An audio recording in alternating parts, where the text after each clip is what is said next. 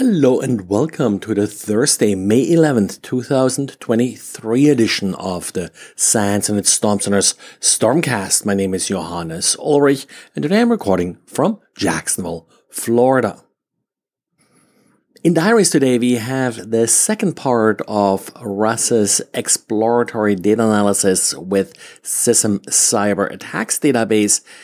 In the first part, he talked a little bit about how to use this open source database of attack data and use it a couple of different tools. This second part now particularly focuses on some models that you can build around it to sort of forecast what's going to happen with data.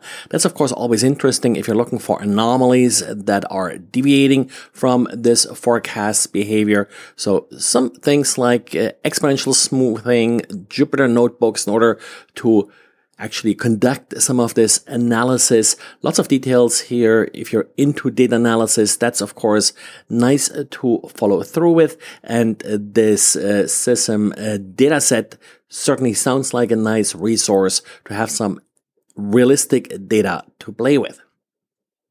And remember, back in March, Microsoft fixed a vulnerability in Outlook that actually had already been exploited at that point in time. The big problem here was that an attacker could send an email with a custom sound URL. There is a feature in Outlook, no idea why, that allows you to embed sounds in your email, and just by previewing the email, then the system would attempt to download this file from a remote source, which, if you're using SMB as your protocol here, could result in leaking NTLM credentials. So this was a problem, was a real problem in Outlook. The root cause here was actually how the Windows API mapped URLs to different zones. And then in March, Microsoft patched CVE 2023-23397. Problem is they didn't completely patch it. Akamai today published a blog post about how the original patch was still bypassable, and now Microsoft in this week's Patch Tuesday, so the May Patch Tuesday, did release another patch that fixed this same vulnerability, hopefully for good this time. Lots of details in the blog post about how the bypass exactly worked, how to detect possible attacks, and I believe some of the existing attack signatures for the original vulnerabilities still kind of worked here.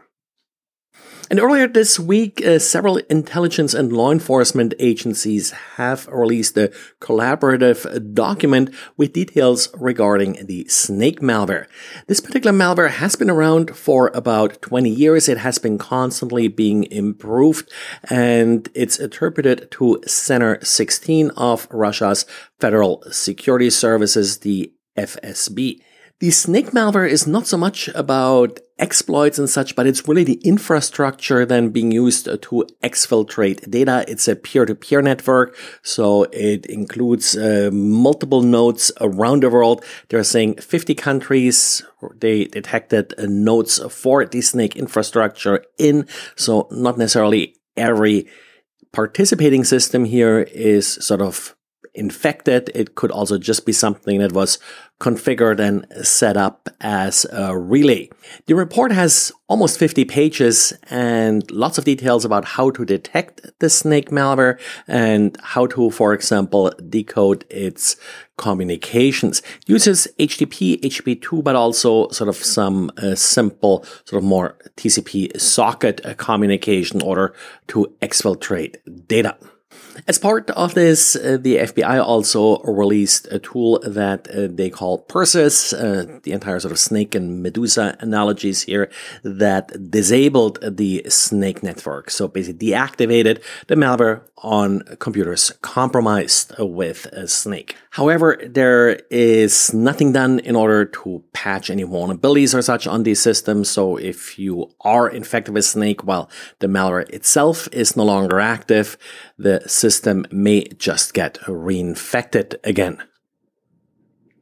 We've seen a couple of cases lately where attackers are tricking users into installing fake Chrome or browser updates based on error messages claiming to be a browser error message. Well, it looks like the people behind the Aurora ransomware are now going a step further and are actually emulating the entire Windows update experience. You know, when you usually have that entirely blue screen and a little progress icon and it tells you it's working on updates. Well, this is basically what they're simulating in a browser window, and then they have a little dialogue here that tricks you into installing their fake update. Looks pretty good in the screenshots here. Malwarebytes has more details in their blog post.